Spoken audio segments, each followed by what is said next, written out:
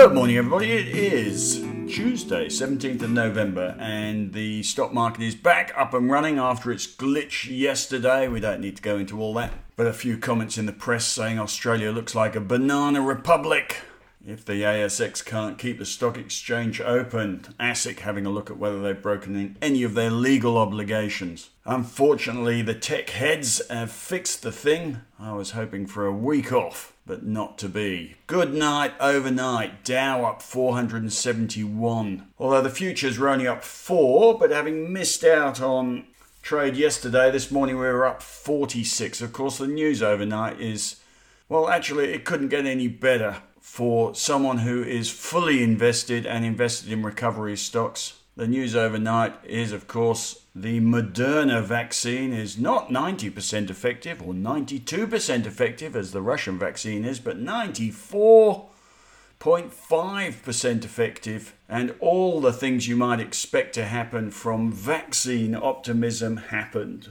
Most importantly, the market went up. Dow Jones, S&P 500 and Russell 2000 index, which is a much wider index in the US. The S&P 500 has obviously only got 500 stocks in it.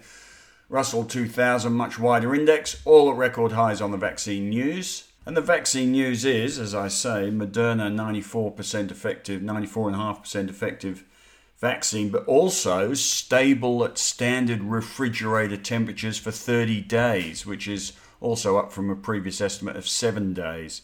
And of course, Pfizer's vaccine, Pfizer was down 3.5% overnight, whilst Moderna was up 10.1%. But Pfizer's vaccine needs to be kept at minus 70, which obviously creates all sorts of logistical problems. I've got a chart of Moderna in the newsletter today. It's up from $20 in March to $98 in the US. And there's talk that Australia could have a vaccine by year end. On the back of all that, apart from the record highs, you've got Morgan Stanley, which has written a bit of research in the US, not an Australian piece of research, US, saying that there is a V-shaped recovery and a very favourable backdrop for equities. They recommend being overweight equities versus cash and bonds. And they're also predicting a weaker US dollar, which means a higher Aussie dollar. And they say volatility is set to decline. Can these lines get any better for us? They say this global recovery is sustainable, synchronous, and supported by policy, following much of the normal post-recession playbook. Keep the faith. Oh, goodness, they're getting faithful. Keep the faith, trust the recovery, they say. And they have a target price of 3,900 on the S&P 500 by the end of next year, which is only up 7.6% from here. Although I do treat with savage skepticism some of those broker strategists who think that they can predict the level of a stock market. If you're predicting the S&P 500, he's predicting 500 share prices, plus predicting the number of shares that'll be on issue, multiplying them all together and coming up with a number for the end of next year. It's utter guesswork. And of course, if things change, he'll say, well, things have changed, so my number was wrong. Anyway, bit pointless, but you get it. The brokers are getting more positive, the strategists getting more positive. JP Morgan also saying the US election result creates a bull case for the markets. Bull market, that's what we want to hear. No Trump, vaccine, bull market. I wrote on a whiteboard behind me for when I'm on the ABC. I wrote this in March. It said 4 stages to this pandemic. Panic, we had that. Bounce, we had that. Reality setting in, we've had that now. And the last stage was bull market. Looks like I might have even got that right. Such is the genius of Marcus today. Anyway, the rotation, net result for us is this rotation out of growth and momentum and into cyclical value recovery stocks and sectors has continued overnight. US energy sector, which we have significantly invested in since the first vaccine news from Pfizer. We bought Oil Search, Woodside, Santos, Origin, have a 10% weighting to energy, which is well above market.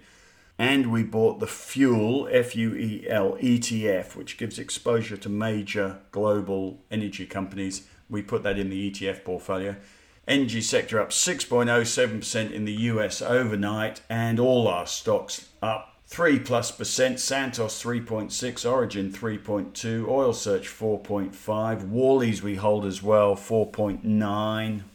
Exactly what we wanted to see. Also, we sold gold to buy those, and all the gold stocks are down today. Resources looking okay today as well. And in the US, the airlines index, and you'll see the chart of the airlines index, also up 5.3% in the US. We hold Qantas, Sydney Airports, topped up on those recently, and we hold the travel stocks. Webjet, Flight Centre, Qantas, corporate travel, all of those except corporate travel are up a couple of percent or so today. Happy for that. And overnight, you might have seen Netflix, eBay, Microsoft, Alphabet, Amazon all down. And today you'll see our tech sector, where we have some exposures, and you'll see in the strategy piece today all our holdings. We have some exposures, Xero for instance, but today APT down 3.2%, car sales down 4.2%, NextDC down 3.1%, Altium 2%, WiseTech 2%. So same thing happening here. Overvalued momentum tech taking a pause, and this rotation going on into recovery sectors and out of the defensive sectors like gold and into cyclical sectors, which is why resources looking better. One other sector, I'll come to this in a minute, but one other sector is looking pretty good at the moment is REITs. You've got SCG, Mirvac up 4% and 3%, and Unibail Rodamco up 15.3%. Well, I might as well cover that whilst I'm here. Unibail Rodamco is French and exposed to shopping centres in the worst hit pandemic country, which of course is France. It is now a classic recovery play. It came down from $10 pre-COVID to $4.64 now, bottomed below $3. But if it got back to, there are a lot more shares on issue now, but if it did get back to February levels, the share price would double from here. And also Simon Property, which is, anyone who follows REITs will know, it's one of the biggest US REITs, also exposed to retail malls in the US. It's the bellwether of US retail exposed REITs. And the chart is very similar to Unibail Rodamco, has started to come off the bottom. And again, it's a stock that was at $150 before COVID, now 78. So that could double as well. But it makes the point that the retail REITs are oversold a recovery sector if a vaccine turns up. So that sector doing quite well as well. We hold a bunch of exposures in our income portfolio, including ARF, BWP, CQE, GOZ, GPT, MGR, SCG, VCX and WPR in the REIT sector. We got spoofed out of Unibail Rodamco over their rights issue. What a shame, but that's okay. We also hold a couple of REITs still in the growth portfolio, notably SCG. Actually, that's the only one, having sold Unibail Rodamco. Right, moving on from REITs, as I say, airline sector up, travel stocks up today. US interest rates going up. Have a look at the chart in the strategy piece. That's a sign of improving economic optimism. It's also raising some mild inflation concerns, but it's a little bit early to be worrying about inflation yet. And in another bit of bull market data, the CFTC, which reports on the futures market in the US, says equity speculators are trimming net short positions, or did so significantly last week, and fund managers are raising net long positions. Anyway, more bull market stuff. So, summary of positives: vaccine optimism, removal of election uncertainty, a new Asian trade bloc, the RCEP, which may mellow the Australia-China relations, the FOMC offering further policy accommodation if required.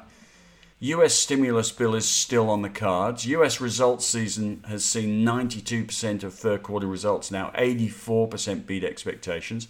Case numbers in Europe are plateauing. Chinese economic numbers were better than expected, industrial production.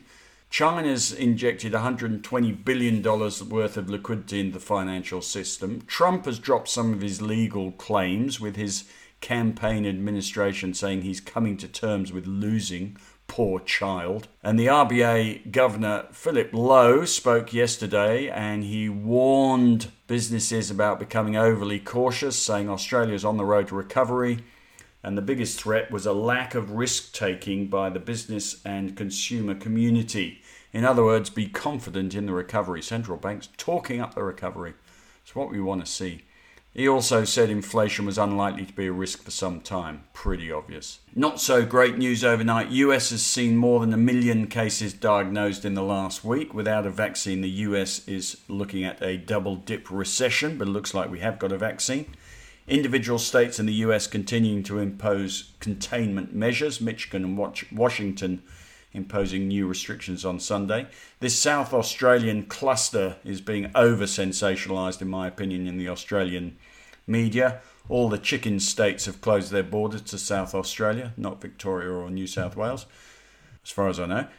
German government's considering new restrictions. Japan declaring another state of emergency. South Korea saying it's at a critical crossroads. All the virus news is bad in the Northern Hemisphere. Of course, in Australia, we don't have that. We can happily, or more happily, rely on an economic recovery without disturbance from new lockdowns and containment measures, except on a rather localised scale. The US is saying they're not going to go into Biden. I think running into the election, Trump was saying that Biden, if you vote for Biden, then the Democrats are going to impose a national lockdown. It was a bit of a scare tactic anyway. Biden's saying that they're not considering that, or rather his administration, his coronavirus advisors are recommending local level management of measures to slow the spread rather than any national imposition of lockdown. They're also focusing on vaccine distribution plans. He's saying the US fiscal stimulus bill still had a good chance, and he was encouraging Congress to come together to pass it. And he talked about the transition delays, that is the Trump handover not happening, are embarrassing for the US but not debilitating for the new administration. Anyway, a good day for us today, positioned as we are for vaccine optimism. We're fully invested. I think that decision's appropriate and is made. So it's a question of whether we're in the right stocks, and we feel we are. We're invested in cyclical growth, recovery, value.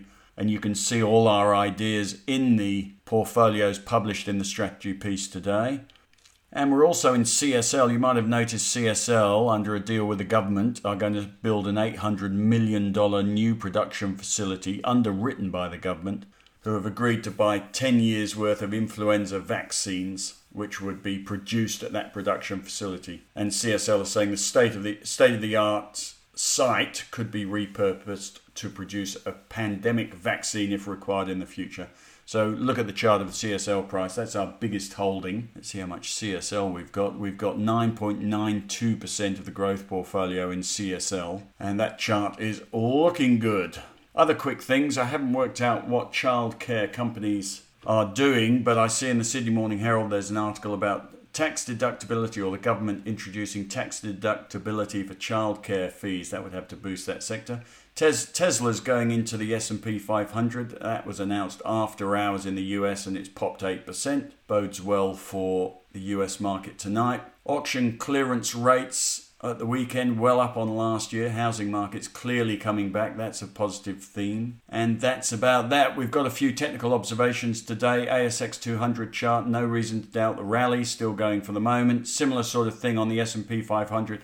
It's top of the trading range. Will it break out or fade away? And then we've got a few buy signals. Unibail, Rodamco, Event Hospitality, Austal, and a sell signal on Village Roadshow, which has had a good run. Seems to be coming off the top. Right. As I leave you, our market up 25. I think when I started speaking, it was up 12. Up 25. And the Dow futures down 60 at some point, as I think some strategists were quick to say after the Pfizer vaccine popped the market. Some strategists will once again be quick to say that the market will price in the vaccine fairly quickly. And I'm entirely sure that once we've done that, we are going to go back into a round of daily debate about how quickly the vaccine's coming, how quickly the economic recovery is coming, and reacting to every economic number as it tells a story of the trajectory of economic recovery. But I think for longer term investors, the world has materially changed, as I wrote in the weekend email, materially changed in the last couple of weeks for the better, and in the right stocks, There is a lot of money to be made from these levels, particularly in Australia and particularly in recovery sectors in Australia. So happy with the foundations that are being built now for a more predictable longer-term bull market,